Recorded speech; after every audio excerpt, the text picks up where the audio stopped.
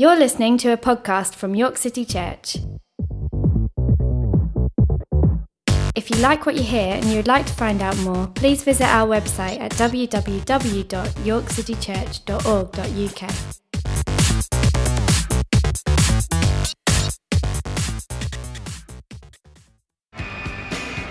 Should I stay or should I go now? Should I stay or should I go now? If I go there will be trouble, and if I stay it will be double. So come on, let me know.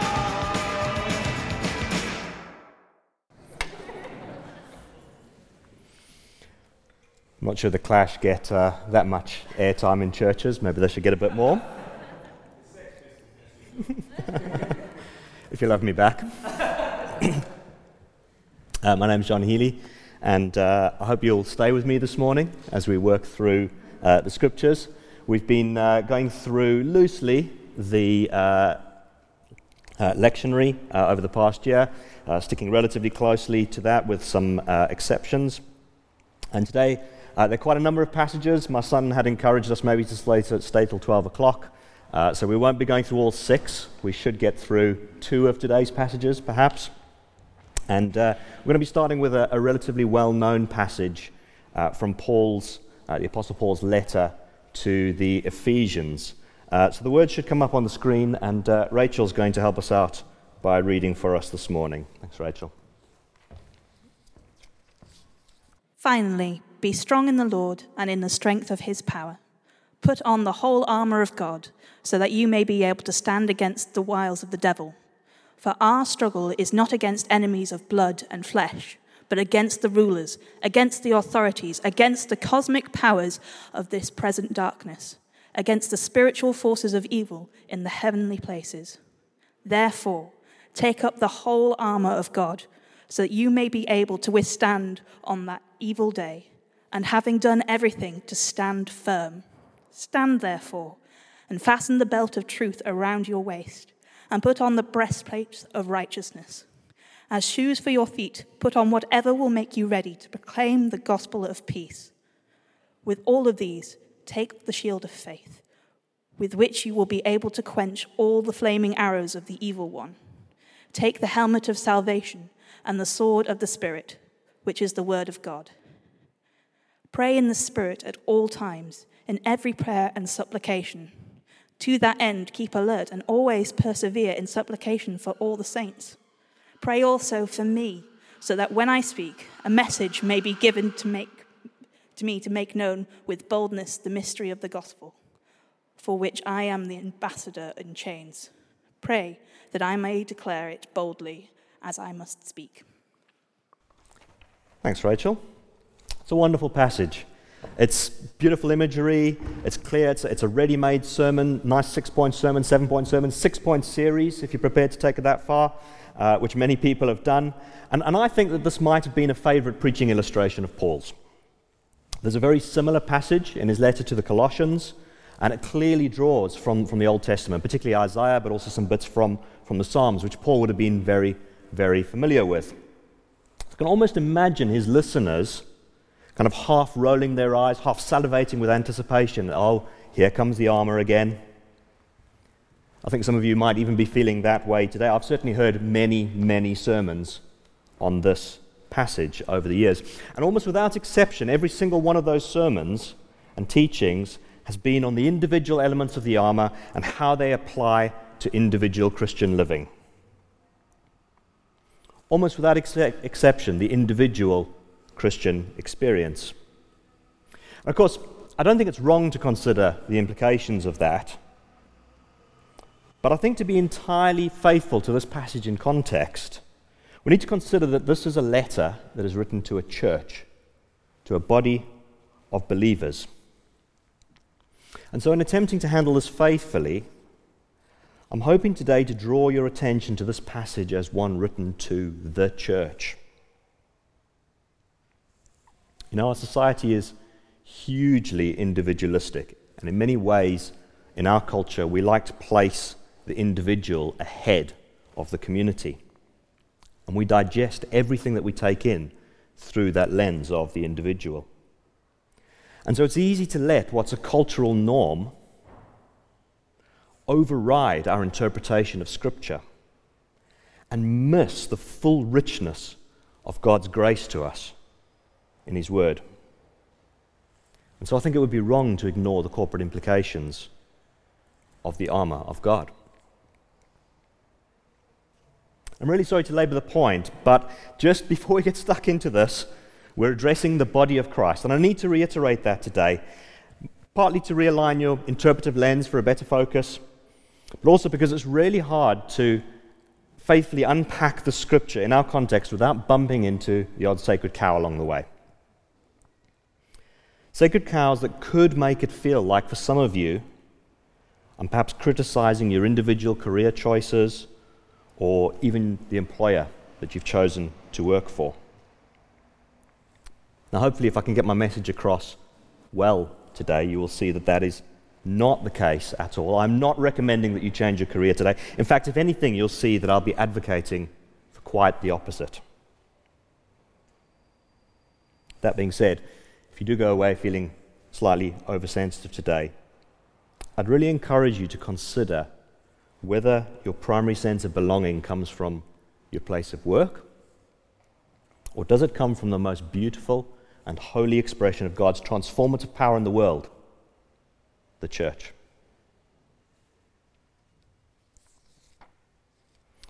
So, that being said, introduction's over. This passage feels like all go, go, go when you read it.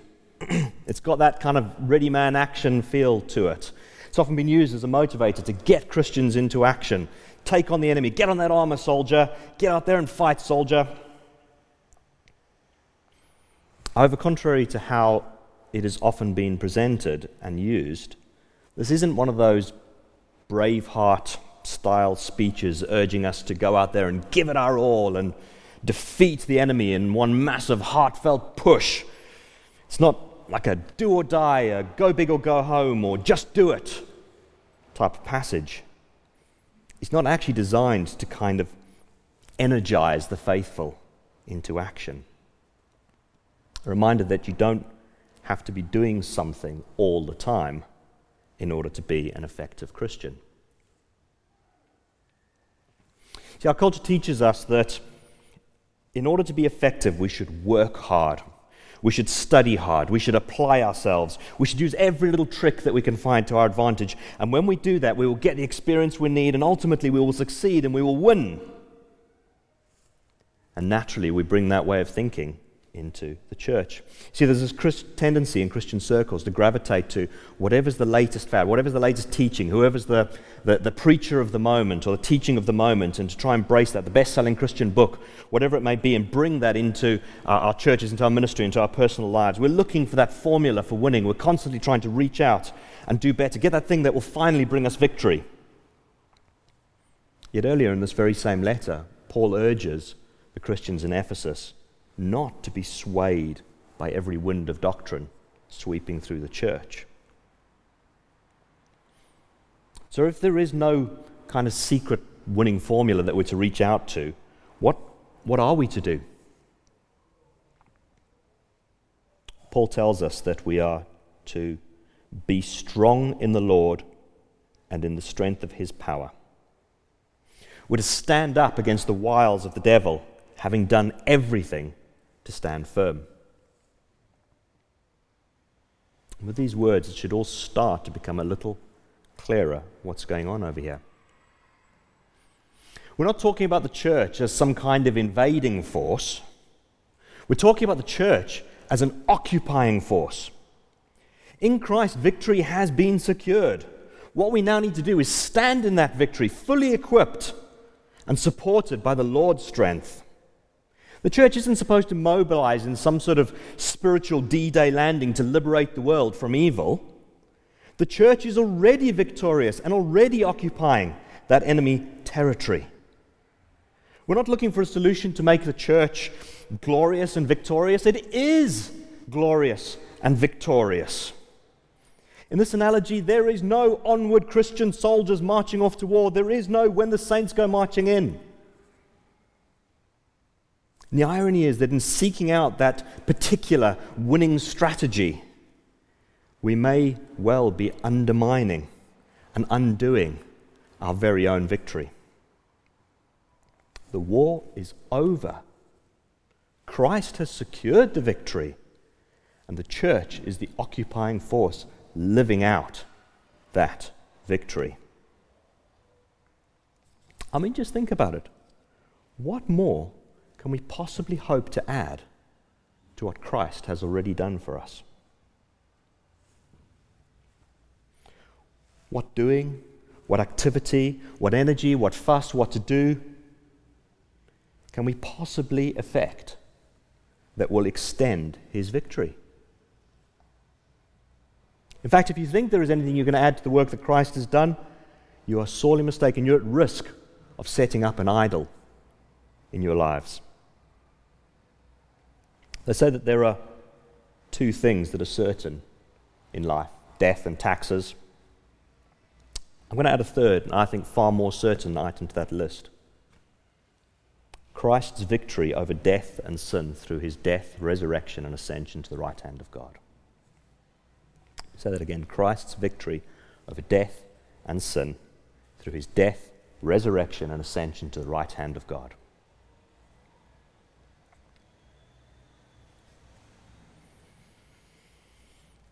However, just because that victory is certain and secure, it doesn't mean we get a free pass. We don't get to set out our spiritual deck chair and sun ourselves to the glow of our stained glass windows, carry Job playing softly in the background. Because what if you have a vindictive enemy who won't accept that he's been beaten, who wants to use every opportunity to undo what has been achieved, to cause you to retreat, or even to help you advance into an unhelpful position from where he can isolate you and take you down? We're told that our enemy, the devil, employs wiles. So we're to expect that he might be canny, crafty, shrewd, sneaky, devious, cunning, sly, wily. And that means he doesn't attack directly. He doesn't attack in obvious ways. Sometimes evil's obvious, at least in retrospect. We can think of the Holocaust and extermination camps, or the Rwandan genocide in the 1990s. And those happen from time to time, but that's not the enemy's preferred mode of operation. Not this wily enemy. If anything, his ideal result is evil that looks like good. Let me give you a silly example. Lydia's going to bring up a picture for us, hopefully. There's a nice scene. Dad playing with his son on the lawn. Happy days. Really, really good. I think all of us would endorse this as something that is good and righteous and pure, wouldn't we? Except what if there's a wider picture to this story?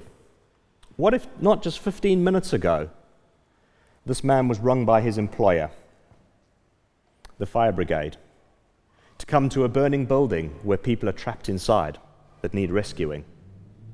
And rather than mobilizing, he's decided to stay behind and play with his son. Good. Maybe. Evil. Maybe. Difficult to tell. Maybe that's a convoluted analogy. You're probably thinking that scenario sounds a little bit far-fetched.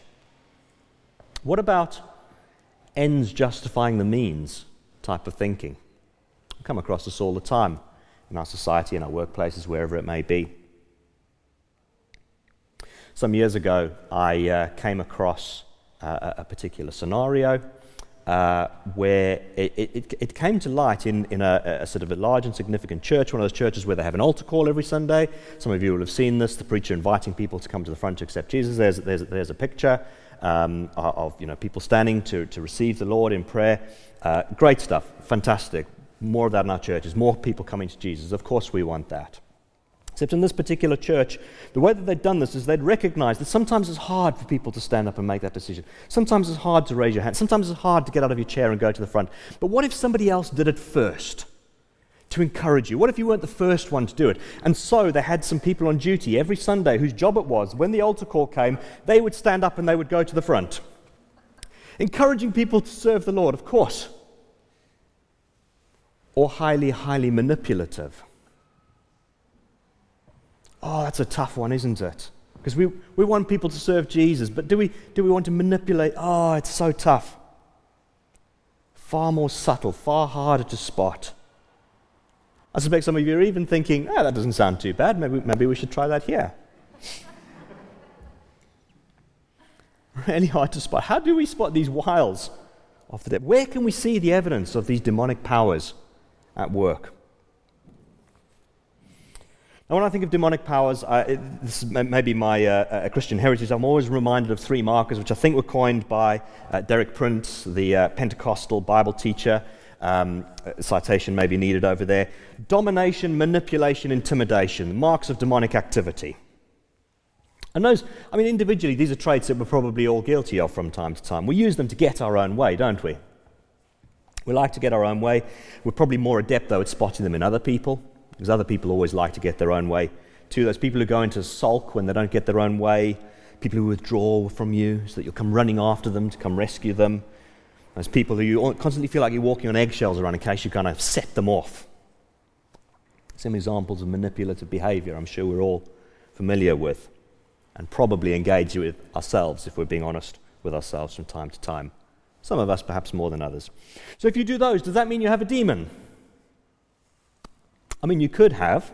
It's possible.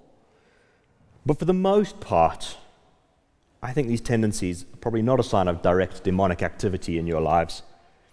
They're probably more likely learned behaviors from being part of and engaging with a generally sinful and fallen world and the system that comes about as a result of that sin. So I don't think these are the types of behaviors and activities that Paul's sort of angling in on, taking aim at. That's not what the armor is primarily intended for.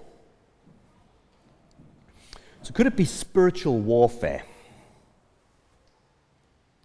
And if you've been in Pentecostal or charismatic circles for a while, I'm assuming you've got a certain picture in your mind. You're picturing spiritual warfare right now. We've sort of got an idea of what it was. An approach that was prevalent in sort of mid to late 1990s. I'm sure that some of you will have come across, where we would use our discernments and we'd use our prophetic giftings to sort of name local and regional demonic powers and principalities in order for us to come up with strategies and prayer approaches and intercession to kind of bring them down and as part of a united Christian church. And there may well be a time and a place for that. Perhaps it gets a little closer to what Paul is referring to here, but I don't see any evidence in this passage that would encourage us to go out looking for these rulers and principalities to take them on. You might even say that is a foolhardy operation. See, because by their nature they operate in this very much more slippery, subtler way. I think that the powers and principality Paul refers to here are primarily seen and manifested through the earthly institutions that surround us in our day-to-day lives. And in fact, the larger they are, the more care they take to carefully nurture their public relations image, the more difficult it is to spot the hidden evil that gives them their impetus. We're talking about institutions that set the tone and narrative for the culture that surrounds us, exerting huge, unnoticed influence over individuals, families, all of society, and even the church. It's here that powers and principalities wield their wily influence behind the scenes, subtly turning society away from the redemptive, creative power of the resurrected Christ. You're probably naming some of these already in your minds. The political party you voted against in the last election, some big tech firm perhaps that we've all heard of, some non-Western government perhaps that's regularly grabbing the headlines. The banks and financial services system, it's been very fashionable in recent years to hate on bankers. Notice how the responsibility for the global financial crisis back in 2008 was somehow deflected away from these giant, evil-influenced institutions and onto a small but difficult to pin down group of people named bankers. Just saying, perhaps they were every bit as much victims of the whole setup and circumstances as those that lost their homes and livelihoods. And of course you'll be thinking about the media, the Daily Mail. It's always the Daily Mail. But it's also the Observer, the Guardian, the Financial Times, The Independent, even the BBC. These spiritual forces in the heavenly places are at work to influence through organized religion, the UN, even large charities, through advocacy groups, the civil service in our government, and dare I even say it, our beloved NHS. Did you take the symbol of God's promises to Noah and place it in your front window in homage to our most venerable institution? Did you stand outside with your fellow acolytes and clap at the appointed time to cheer in worship? Perhaps I'm being a little facetious. I too am massively grateful for the incredible work done by a determined army of committed health professionals over the last 18 months.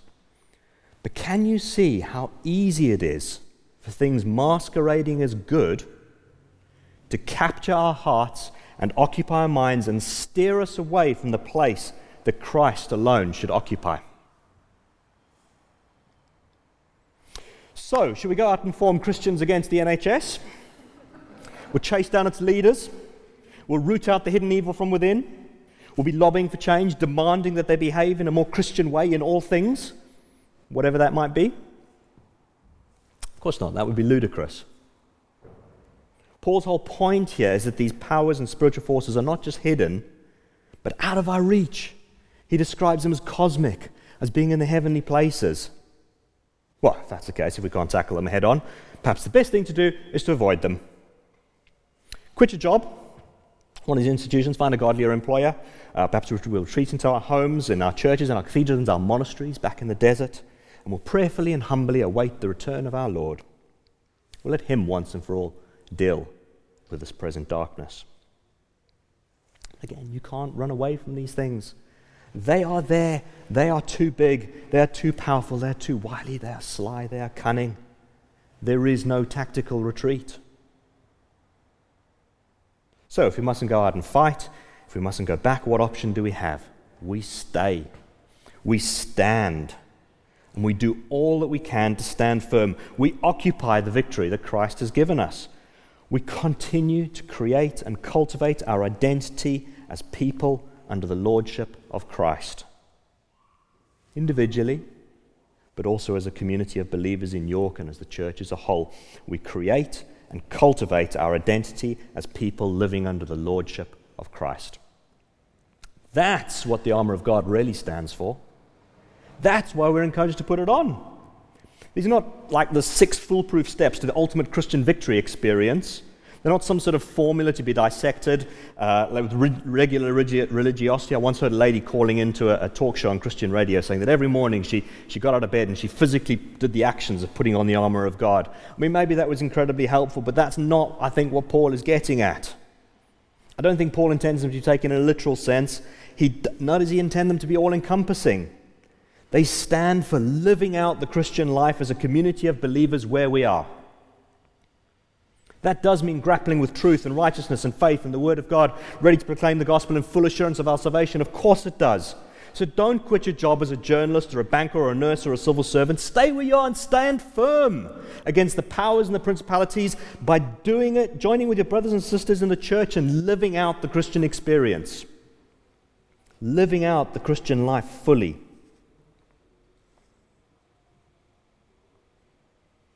When Paul encourages us to put the armor on, it means it's a choice. It's your decision to put on the armor or to discard it. It's your decision to live out the Christian life. You're either participating in it or you're not. But it's also a decision that we take as a church community, not to allow each other to get blown around by unhelpful winds of doctrine, not to get distracted by causes that may look good, but ultimately cheapen the gospel. Should I stay or should I go now? Should I stay or should I go now? If I go there will be trouble, and if I stay it will be double. So come on, let me know. It's John chapter 6, verses 56 to 69. Those who eat my flesh and drink my blood abide in me, and I in them. Just as the living Father sent me, and I live because of the Father, so whoever eats me will live because of me. This is the bread that came down from heaven, not like that which your ancestors ate and they died, but the one who eats this bread will live forever." He said these things while he was teaching in the synagogue at Capernaum. When many of his disciples heard it, they said, "This teaching is difficult. Who can accept it?" But Jesus, being aware that his disciples were complaining about it, he said to them, "Does this offend you? Then what if you were to see the Son of Man ascending to where he was before? It is the Spirit that gives life. The flesh is useless. The words that I have spoken to you are spirit and life. But among you there are some who do not believe." For Jesus knew from the first who were the ones that did not believe, and who was the one who would betray him. And he said, "For this reason I have told you that no one can come to me unless it is granted by the Father." Because of this, many of his disciples turned back and no longer went about with him. So Jesus asked the 12, "Do you also wish to go away?" Simon Peter answered him, "Lord, to whom can we go? You have the words of eternal life. We have come to believe and know that you are the Holy One of God." Thanks, Hannah. That was John chapter 6. At the start of that chapter, Jesus is feeding the 5,000 with bread, this astonishing miracle. Next thing, a large crowd is gathered. Things are going pretty well. He's preaching a sermon. He's talking about the Father giving true bread from heaven. And if you're Jewish, bread from heaven makes complete sense. Harks back to the wandering of your ancestors in the wilderness, where God provided manna for them from heaven on a daily basis. So it's a great sermon hook. There's a beautiful multi-layered kind of teaching going on. He's got the crowd engaged. They're asking for this bread. "Jesus, can you give us some of this bread?" It's great, but then it starts to get a little weird. And he starts calling himself the bread of life. And this causes some consternation and debate amongst the Jews. It's a little unsettling, frankly. And before you know it, he's telling them to eat his flesh. In fact, eating flesh gets reinforced in so many ways in this passage. Plus he starts talking about drinking his blood, to the point that it's becoming absurd. And now for Jews, blood is the very, very symbol of life. In Leviticus chapter 17, we're told that the life of the flesh is in the blood. And so drinking blood may be just about the most offensive thing you can possibly encourage a Jewish person to do. And so all this excitement and anticipation of God at work through a prophet has turned first to confusion, and then on to shock and disgust. You could say that Jesus has gone from prophetic to heretic, and possibly in the end, lunatic. The synagogue empties. The disciples that hang around Jesus normally drift off, and we're left with just Jesus and the 12 disciples. And he asks them a question. Will you stay or will you also go? And so Peter speaks on behalf of the 12, the 12 that are confused, disappointed, somber, perplexed, embarrassed, perhaps, by Jesus' behavior, perhaps even angry at him for letting them down so badly. Things were going so well. We were the in crowd. We're enjoying all the trappings of local fame and attention, and Jesus was winning everyone over to our cause. His novel teachings, his exciting miracles, and then he starts saying a bunch of bonkers stuff, and not just weird, but downright offensive. This morning, it was well woke to be a Jesus follower. This afternoon, it would be better to be cancelled. And when the disciples say this teaching is difficult, they don't just mean it's hard to understand, it's hard to accept. Man, this Christian life can be tough, can't it? For every great quiet time, worship service, preach, encounter with the Holy Spirit, there is a world out there that does not understand and does not want to understand. That family member who's critical of your allegiances or ready to point out every little hypocrisy in your life. or the draw of a vibrant, hedonistic experience available at every turn in our society and the temptation that comes with it. The intense effort required simply just to stand your ground whilst the fiery darts of the enemy push you further and further backwards. A whole world system designed and run by cosmic powers and principalities in direct opposition to us. And with that as the backdrop, Jesus asks, will you stay or will you go? But you know, Jesus offers more than just that question. He offers his own flesh and blood to bring you life. Of course, this isn't literal flesh and blood. If you read what he says to his disciples, what he goes on to say, he's talking about ascending into heaven, and he's saying, how will you eat my flesh then? In fact, he declares flesh to be useless. So what he's saying must be figurative, despite those around him perhaps not being able to see that. In a short while, we're going to take communion together. And we won't literally be eating Christ's flesh and blood. It's not some sort of ritualistic, religious cannibalism that's going on over here. But neither would I say the elements are purely symbolic. They represent a deep abiding in Christ, a participation in the eternal life that he offers, a staying, a standing.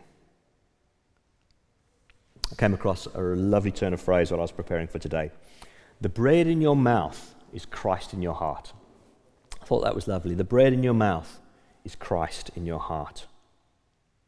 And in the same way that manna in the desert was temporary, the temporary bread we share together will go stale, assuming the kids don't hoover it up.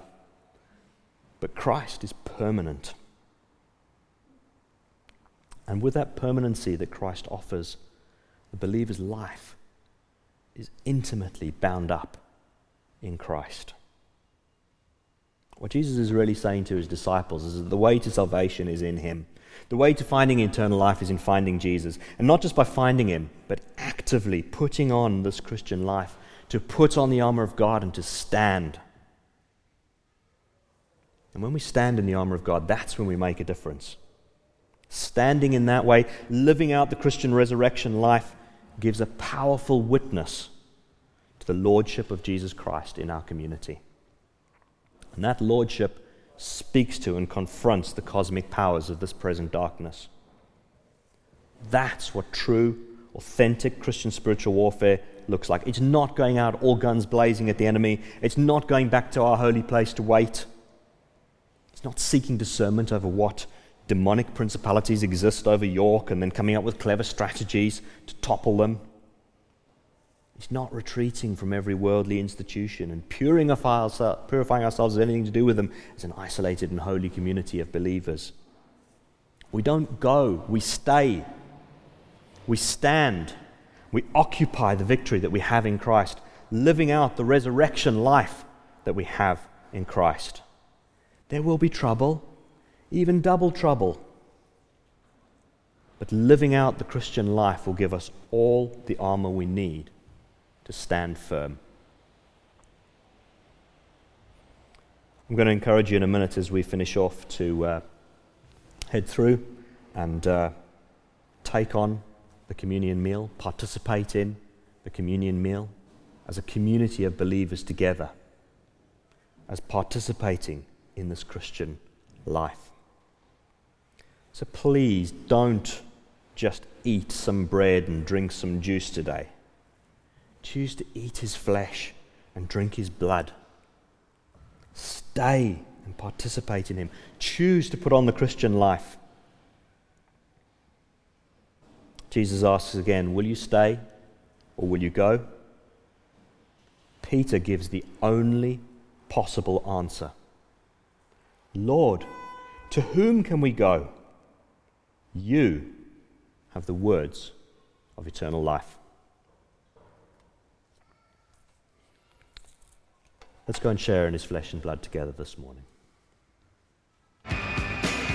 Should I stay or should I go now? Should I stay?